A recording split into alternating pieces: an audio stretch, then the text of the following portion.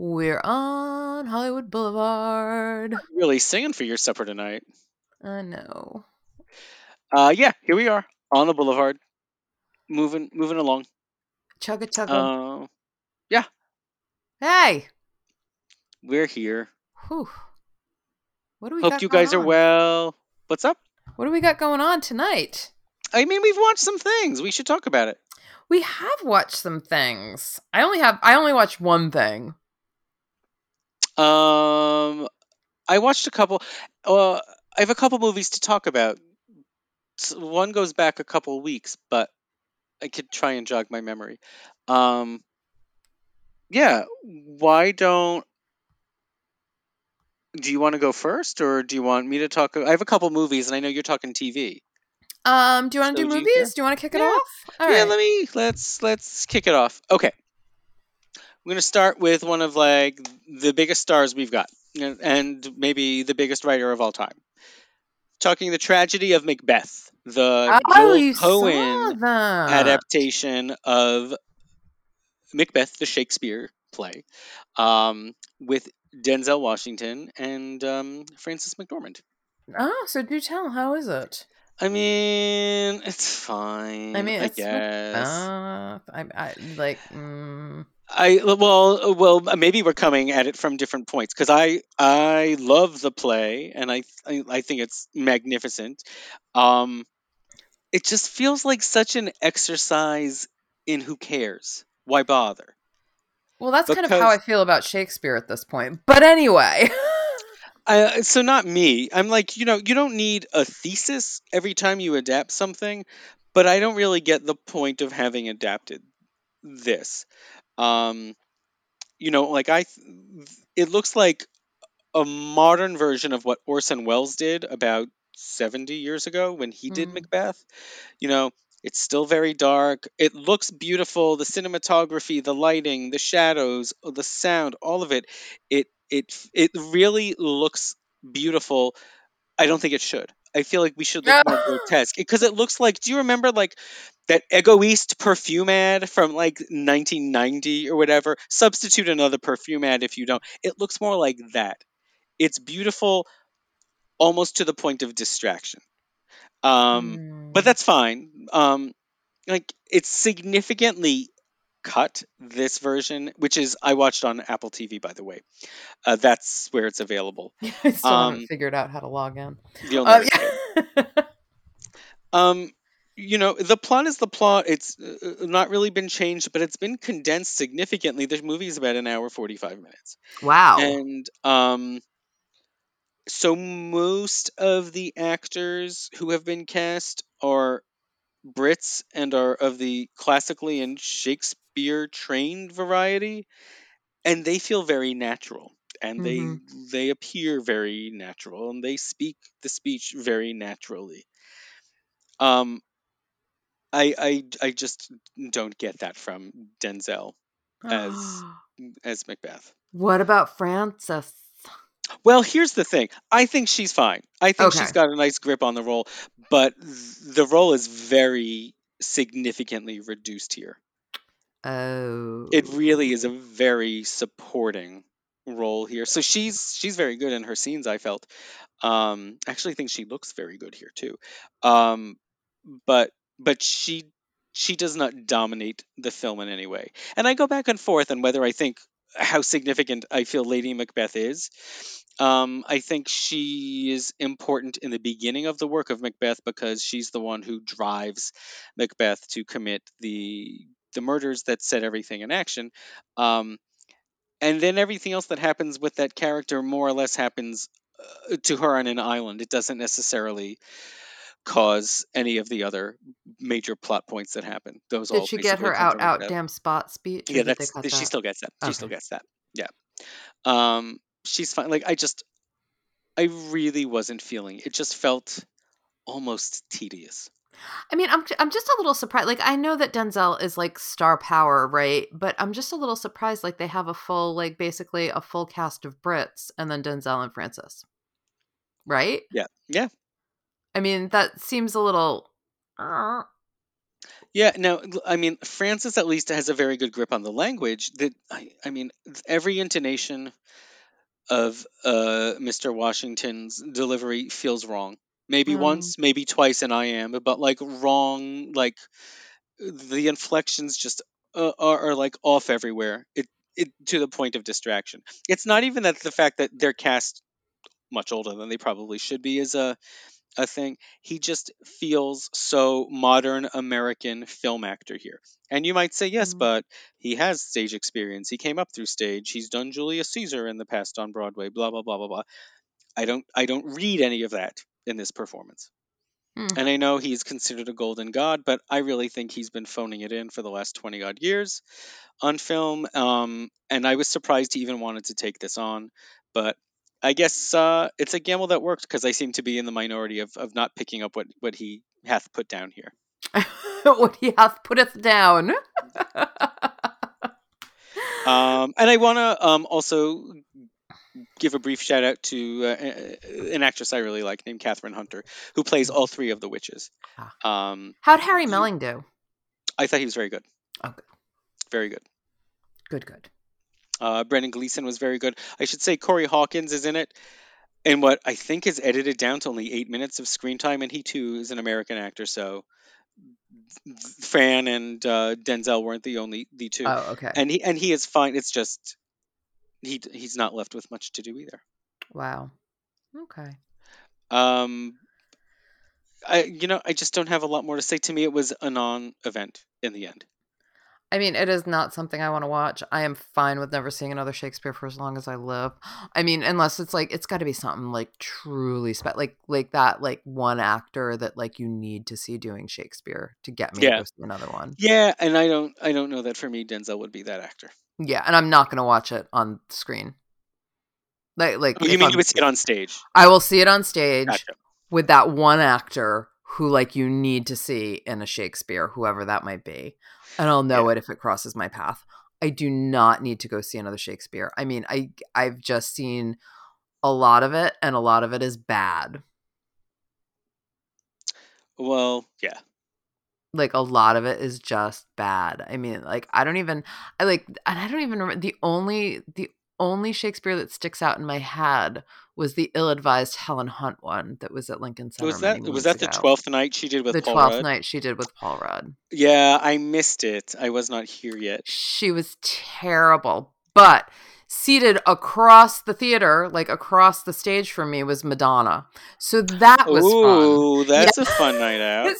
So that was a fun night out. And so whenever Helen was on stage, I just like went to see what Madonna was doing. And then Paul Rudd would come on and Awesome. he was wonderful. And they had Sir Toby Belch and the other they were two Brits and it was Brian Murray and he's not a Oh, Brit. It was Brian Murray and who was the other guy? They were wonderful. Like there were some really wonderful moments in it and wonderful acting. Helen Hunt was not one of them.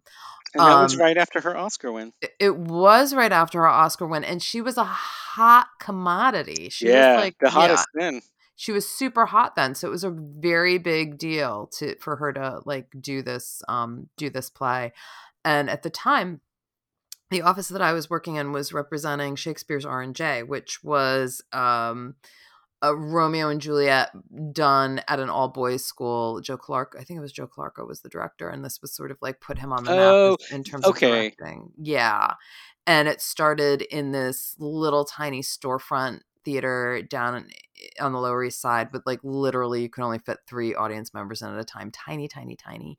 And Peter Marks reviewed it down there and gave it a rave, and it ended up transferring to one of the off-Broadway theaters on 42nd Street. And Helen went to see it because she was I guess like trying to absorb a lot of Shakespeare before she went, and you're just trying to see a lot of Shakespeare before she went and did this play. Gotcha. Yeah. Me and my wild showbiz Interestingly, oh, stories.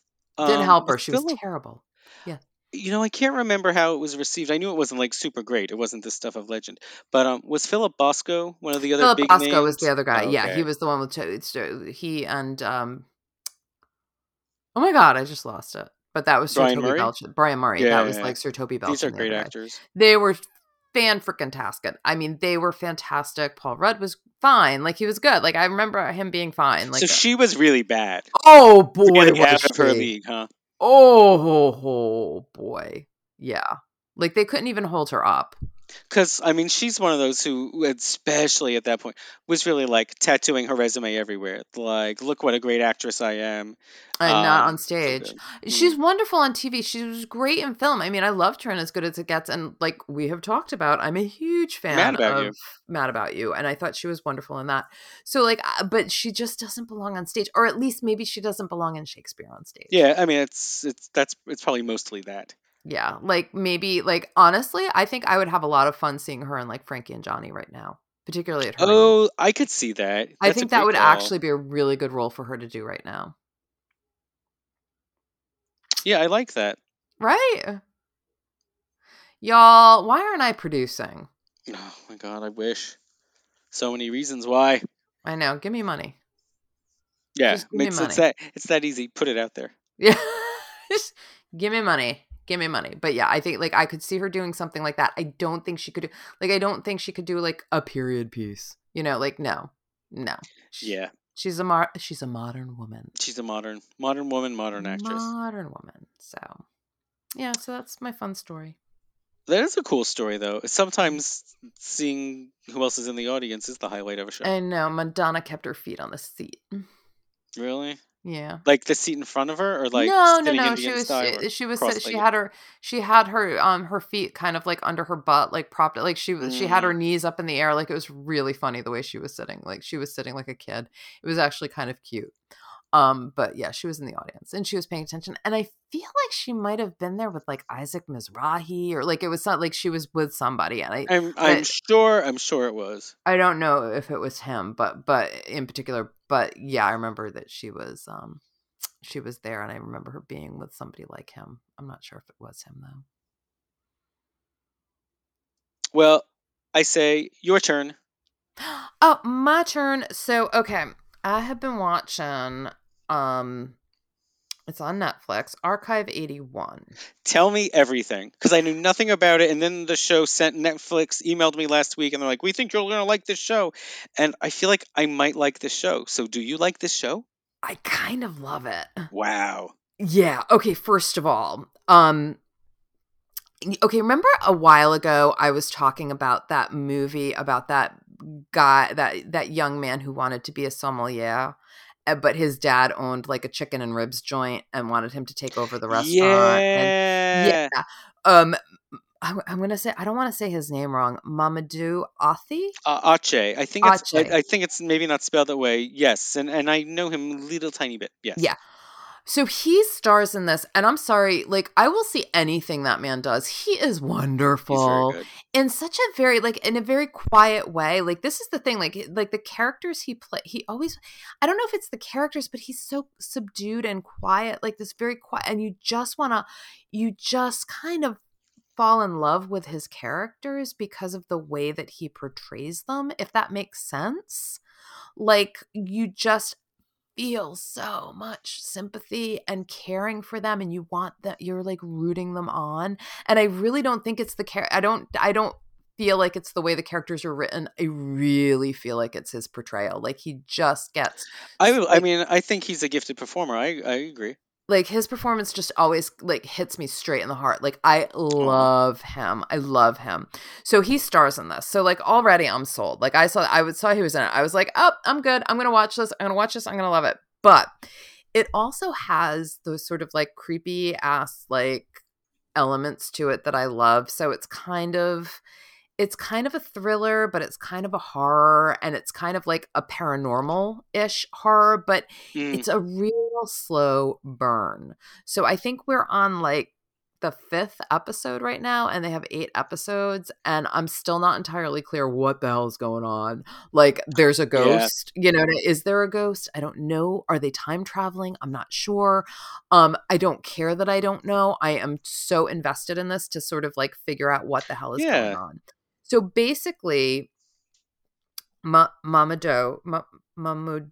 Mamadou, Mamadou Ache. Mamadou. He plays this guy, Dan Turner is the character's name. And Dan is an archivist, and he like is a video as a tape restorer. So like he can restore like these like what is essentially artifacts now, like cassette tapes, beta tapes, and he works for the Museum of Television and Radio and in their archive department, and he like cleans up all these tapes. And it's really cute because when we meet him, he's like buying VHS cassettes Oh, off like a street guy who's like the like you know the street salesman, you know, he's like selling. And I guess it's like a thing where they take like old VHS tapes that were like, you know, you tape it yourself and that's got nothing written and it's written on it, and it's almost like a grab bag. You don't know what you're gonna get. And so yeah, like for $5 you get like this bag of like somebody's old videotapes, and like you watch it and you're like, I don't know what it is, but it could be something really cool. So like it's clear like he's a total like nerd when it comes to like VHS shit, right? And he's like really excited to see if he has something on this. So we kind of like get that in his personality. We get that he's a loner, and we get that he's very good at his job. And we get some of his sad backstory, which I don't want to like spoil. But basically his boss gives him this tape, and it's a beta, I think it's a Betamax maybe. is this set in 81 or is this No, contemporary? set in It, contemporary, that's what right? I thought. But we're having like little flashbacks to like the 90s, right? And I think it was 90, it was either 1990 or 94. I can't remember when in the 90s it was. But back then, you know, like you had like the little like the little tapes that go in the in the Yeah. in the cameras. I think they might have been called Betamaxes. Hmm. Um so he has to like restore this, which was in a fire, and he restores it, and as he's watching the tape, he gets a glimpse of like what was his dog, his childhood dog. And he had a childhood tragedy. He sees the dog. He wants to know why the dog is with this woman that's on the tape. And then he ends up sort of, and then the guy that gave them the tape to restore, he meets the guy, and the guy basically says, there was a fire at this apartment building, and I have all of these tapes, and I need somebody to restore them, and I will give you $100,000 to do the restoration work. But the caveat is you have to go upstate to some compound to do the work. That's where the tapes are. You can't bring the tapes to New York City. So like, let's go to Hmm. this creepy compound in the middle of nowhere, by, you know, sent there by this guy that we don't know. And by the way, it has no cell phone service and there is no internet. So like, and like, but I'm like, I don't care. I'm here. I'm along for the ride. And so anyway, now we're going down this rabbit hole where we're learning about the woman who made these videotapes, because she's like a filmmaker. So she claims she's doing a documentary on this building where she lives. I can't remember the name of the building now offhand. But it's like somewhere like East Village, Lower East Side, Right. Yeah. neighborhood. And so you basically are meeting all these quirky characters, and also, are they in a cult? We don't know.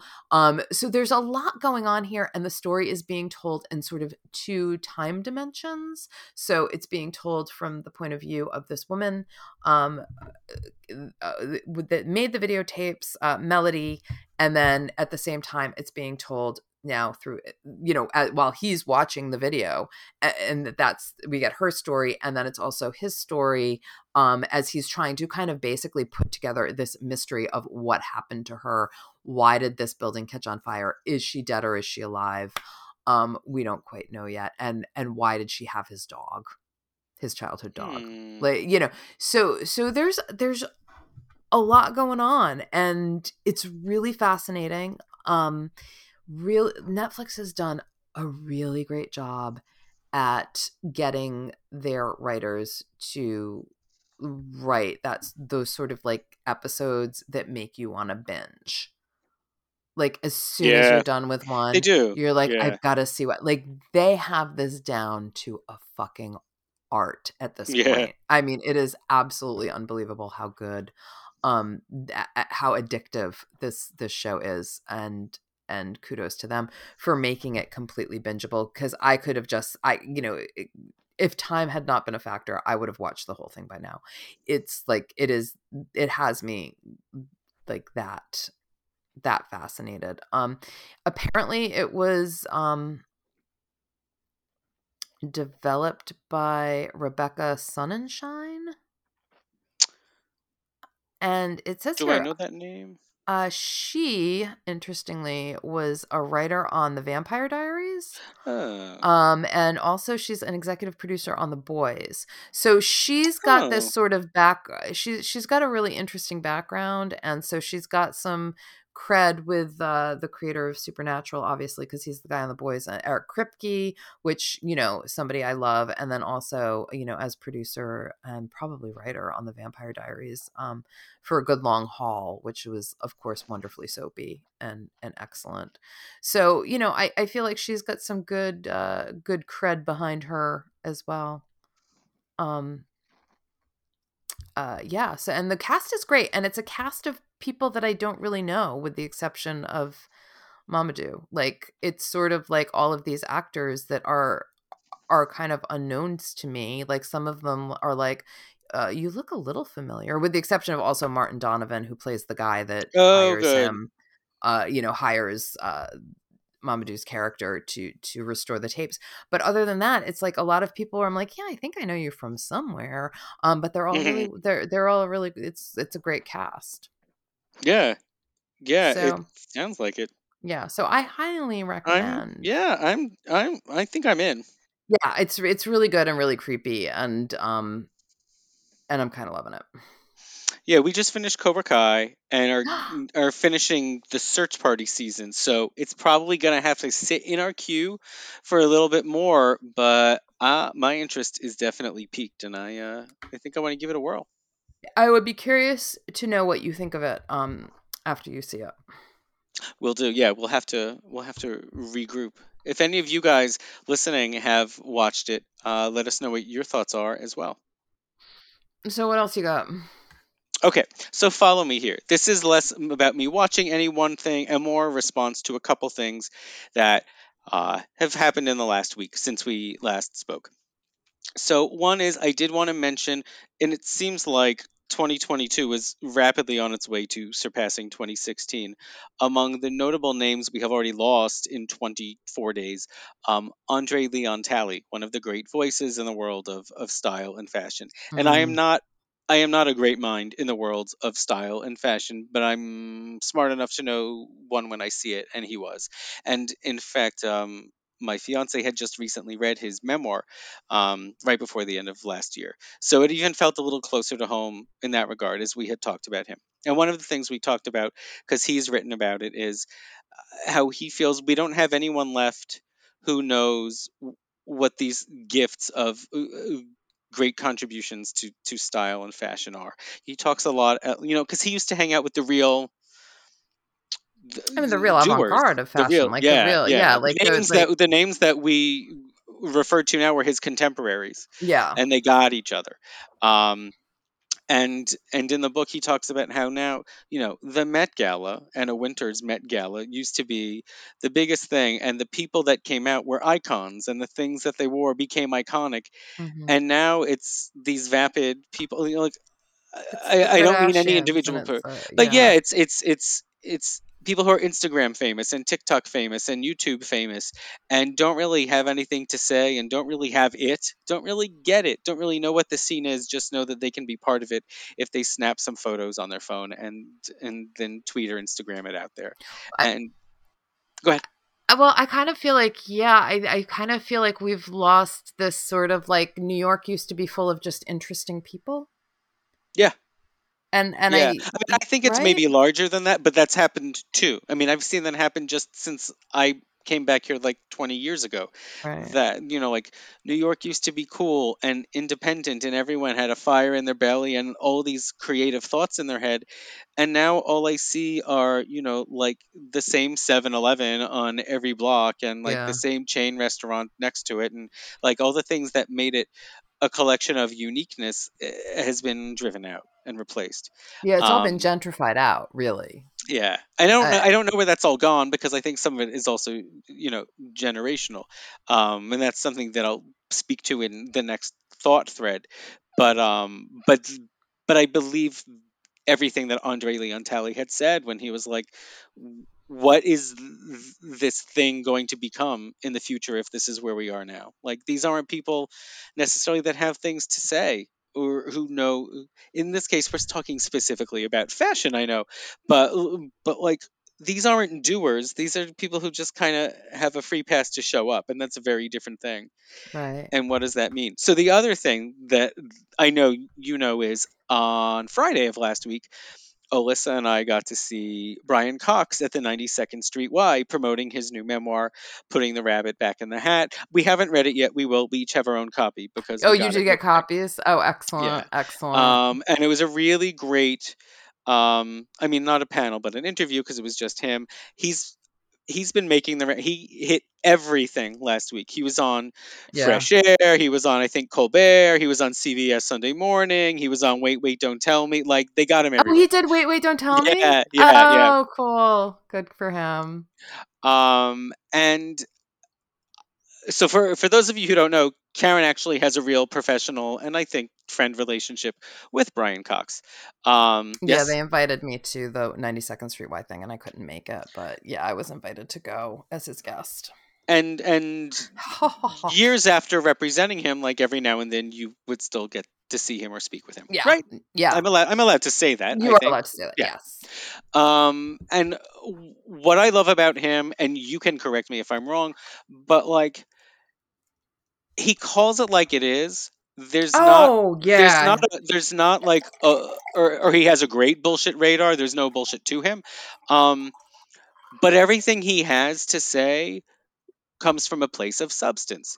And so, like, Jessica Shaw, who's I think a pretty good writer, was doing the interview with him, and catching every time he said, coming up like through the National Theater and the actors that he loved and the ones that that inspired him, and he's mentioning like the greats that I grew up watching, Right. Alan Bates, that Ugh. sort of thing. Well, Alan Um, Bates was his best friend. I mean, that's His like, son it's is just so named after crazy. Alan Bates. Like, his son is named after Alan, I and bet that's in the book. I didn't know that. yeah, and Ben Bates, and Alan grew up together, which is Alan Oh, Bates' son, Alan Cox. Ben and Alan grew up together. And I actually hung out with Ben when Ben was in New York, oh. and Alan. So it was like kind of like they were a real family. It was really kind of truly lovely and really interesting to see people like Alan Bates or like, all of these titans, right? And Titans. that's it. They were, just by doing the work. Yeah. We talk about the real thing. Like, they weren't doing like dumb movies or just getting away by showing up in like for 5 minutes and things. Like, they were doing hard, groundbreaking, innovative for its time material and doing it so deeply and so skillfully. Yeah. And I mean, the other thing is, Brian was talking about, when he had worked with Laurence Olivier and called him Larry, which, like, I Yeah, love Larry. when you hear that. Yeah, like, I remember I watched an interview when she was still alive. Whitney Houston was talking about Michael Jackson after he died, and she called him Mike, and I was like, that's how you knew she knew him. Oh Okay, man, so we don't yeah. call him Mike. Um, and it was like that. And so he said basically what I say, which is how I have the soul of a 76-year-old man, which is how, like, we've lost all that connection to, like, the great work of the past. It's one Mhm. thing to be doing stuff now, but you can only really have a passion for it now if you also have a respect and an interest and a memory for everything that came before. And Mhm. so he was basically preaching to my choir, talking about all of that. I don't know if he says it in the book too, but I just wanted to sort of tie those two different things together: Andre Leon Talley, Mahey, and Brian Cox, and just be like, this is my thing. This is my sort of soapbox about, like, y- if you really love this stuff, whatever the form is, you can only really love it if you're also passionate about all the stuff that precedes it, that got Right. it to where it is today. And I don't know many people that do or care or know anything about it. So sometimes if you hear me talking about movies or theater or whatever in a way that feels flippant or dismissive, it's because I don't feel like they get it in the way that they should, in a way that pays respect to all the things that led the path to what we have now.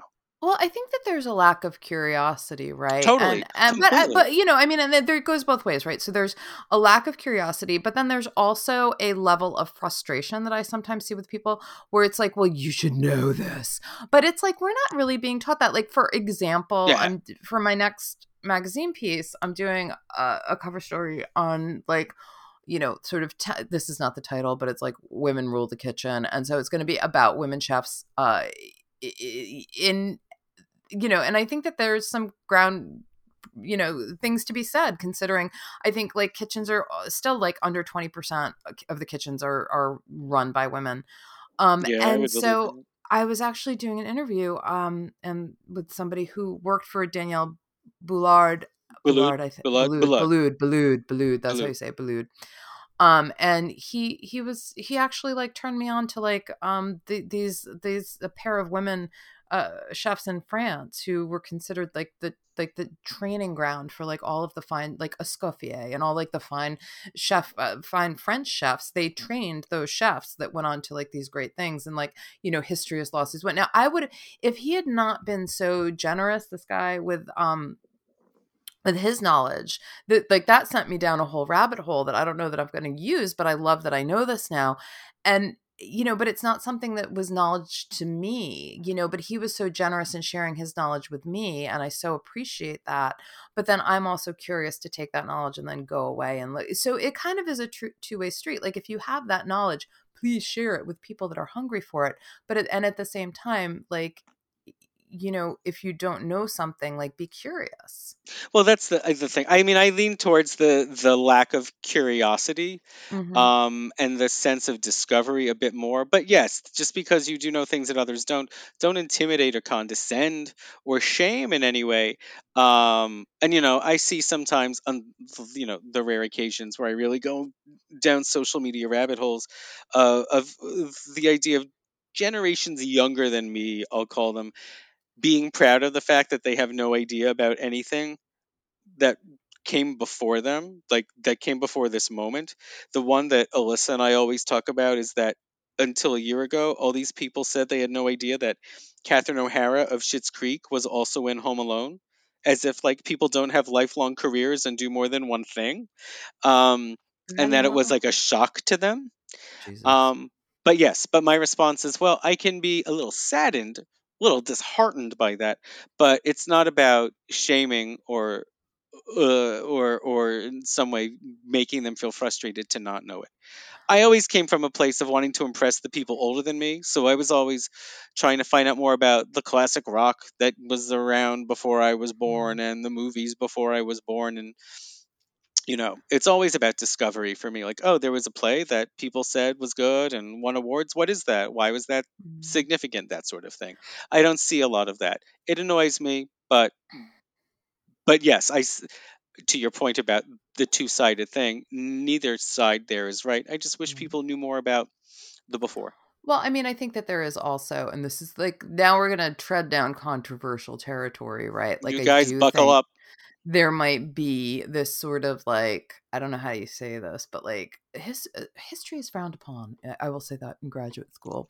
When I was in grad school, I at NYU, like I went there to study with Brooks McNamara, who is I don't know if anybody knows him, but he was a big time sort of like vaudeville and burlesque historian. He was a theater Yeah, historian, and yeah. he ran the Schubert archives. That was his that was his like baby. Like that's what he did, as well as being this professor at NYU.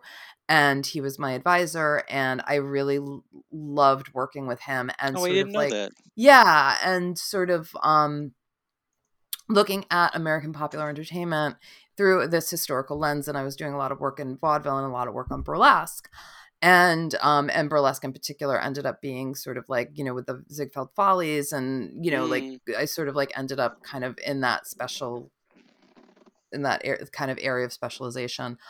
Um, but Brooks, at the time there was this sort of that I was there was this changeover from like looking at things through this historic lens to this new sort of like, you know, I don't know, this sort of melding of like theory and philosophy, so there was a lot of like Judith Butler, Lacan, Hmm. some Freud, Nietzsche, and so it was sort of like looking at performance through that lens instead, right? And it was and so this was all being borrowed, I think, from literary criticism, was sort of like bleeding over into performance. And they were actively trying to push Brooks out of the program because he no Yeah. longer fit with what they were trying to do in terms of like moving from his like sort of his living in the archives, right? Living, like, I was always living at the Library of Performing Arts, like, and living in the archives, and sort of like, now we're just going to have all of these weird, like, we're just going to run through all these theories. And so I feel like that kind of, there is a willful ignorance when it comes to certain things like that. Yeah, and I don't even think it's controversial for you to say that. It's facts. This is where we are. Right. I mean, I think it gets sticky when you say, well, whose history are you telling and all of that. But I mean, I But think that's that almost a different conversation. it is a different conversation. But, I think that there's a lot that can be learned, particularly, when you're looking at performance, like what came before, who came before, what's the Mm. work that they're doing, I don't know. I mean, that I love that, but I like love that. And if I could like make a living as an archivist, that's probably what I should have done with my life. Just sitting around with all the papers that smell kind of damp and moldy. Sounds kind of glorious. I know, it really is. Sometimes I think I should have been an accountant. It really is. I just want to hang out with the moldy manuscripts. Yeah, there was life in those. There really was. And so, and anyway, by the time I was, sort of being told, well, you need to make your decision if you want to, stop with your master's or go on with your PhD. And I was like, and and Brooks was like, well, I'm retiring. And I was like, oh no, I'm not staying. So I left. Yeah. Well, I'm happy our paths ended up here on the boulevard. Yeah, I know. I mean, I would have had a completely worthless PhD. Well, in dollars and cents, maybe. Like, I think I know of like 2 people that have their PhDs from my program that are actually teaching, like at a university, like actually have like full-time like teaching gigs. One was Dan Bacalzo. Oh. I knew Dan from NYU, which was so weird. And now he didn't teach for a long time, and now he But has he's like that teaching teaching gig. now. Yeah, Now now he's he's got the teaching in teaching gig. Florida? Yeah, down in Florida. Yeah. And the other one was Erin Me. Oh. Yeah. She was a little celebrity because Chuck May was her dad. Yeah. But yeah, I don't know anybody else that actually is teaching. I mean, of course, not like I've stayed in touch with people. Yeah, I mean, you probably would have heard something at some point, but yeah. Yeah, when they were like, nope, this is your master's, I was like, see ya, I'm out. Yeah, bye. Bye-bye. But yeah, that was but yeah, I think that there is that sort of erasure, which is really too bad because there was like, I know like Dan was doing a lot of work with like Holly Hughes was like a big mentor to him too. So he was sort of, so he was also working with like, performance artists that came before, right? Like there's anyway, blah blah blah. No, not blah blah blah. But our lives are where they are, and the world is where the world is, and culture has like shifted within all of that. Yeah. And it's okay to bemoan that, I think.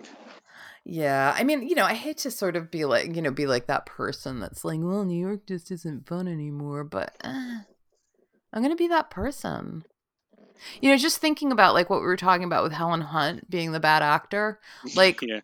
right? Like, Yeah. but who, like, what was good? Like down, like you had theater going on in these little tiny storefronts on the Lower East Side. Can't do that now. All of those are like, high rent properties. Like back then it was like, ugh, nobody was going to Lower East Side. That's when they were doing the Shakespeare in the parking but there lot was, and down they there. were all doing, yeah. And they were all finding each other. Yeah, everybody was finding each other. There was all of this really cool stuff going on. Some of it was awful, some of it was great, but at least that they were trying and they were experimenting, and there was a real creative energy to everything that was sort of happening and percolating, and that moves like outside of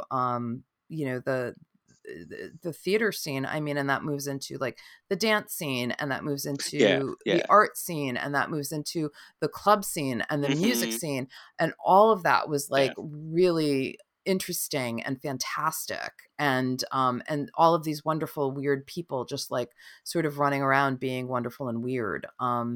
And I know you still catch glimpses of that, sometimes they'll Yeah, see I like mean, these and great it costumes or would be whatever. erroneous to say or to think, well, then there's no talent coming up in the new generations, but they have to find themselves and brand themselves in a different way than they used to. Yeah, maybe that's it. Maybe it's not necessarily the talent, and maybe it's like the fact that everybody has to brand themselves Well, too. yeah, I mean, I think it's the paths that are available to them, Yeah. which is a top down thing too.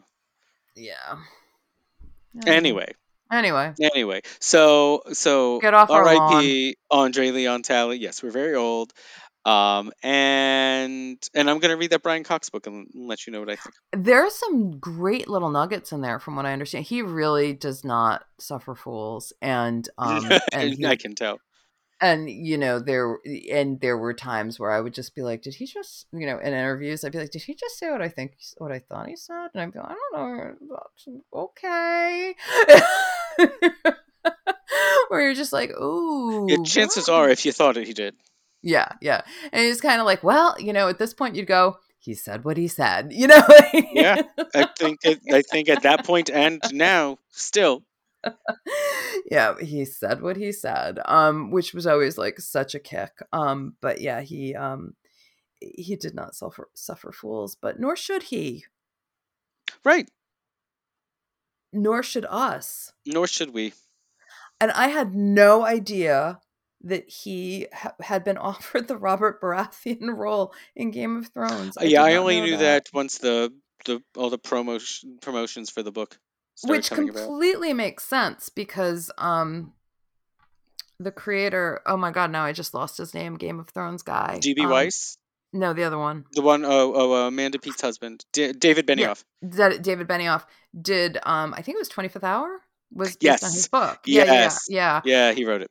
And I remember being on the 25th Hour red carpet, and Brian was talking with David, and he'd actually said something to me about how David had a project going at HBO, and Oh that wow, obviously turned out to be Game of Thrones. wow. And I That know, goes back like a decade oh my earlier. god, it goes back so long ago, Wow. and yeah, and I remember he was talking to David about it, and so it would make sense. Like he and David had a very good relationship.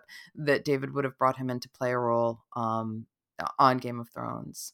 So Well, yeah, I'm happy the way it all worked out yeah, I am too. And because we got Brian was right Succession to with be him. like, yeah, like the guy dies, like. Yeah. Like, yeah, and so like yeah, exactly, like Secession is the way better show for him too, I think, and he didn't die. No, no, we've still got him. We still got Logan Roy. I think we should end it on that note. That's as bright a note as we will get with this conversation. Yeah. So I say we end there. I think that's a good idea. All right, you guys. Like we said, if you've been watching Archive 81 or you saw the tragedy of Macbeth and you think I'm a fool for what I said, let us know. And if there's anything else you guys are watching, reading, listening to, whatevering, please let us know if you'd like us to touch down on it. Give us a holla. Please, Back on the Block Pod on Facebook. I'm going to bed. And when we're back next week on the Boulevard, I think it's already February. Jesus. Yeah. Well, the world keeps on turning. Here we go. All right. Off to bed with you now. You guys take care. Have a great week. Be well. And we will see you next week on the Boulevard.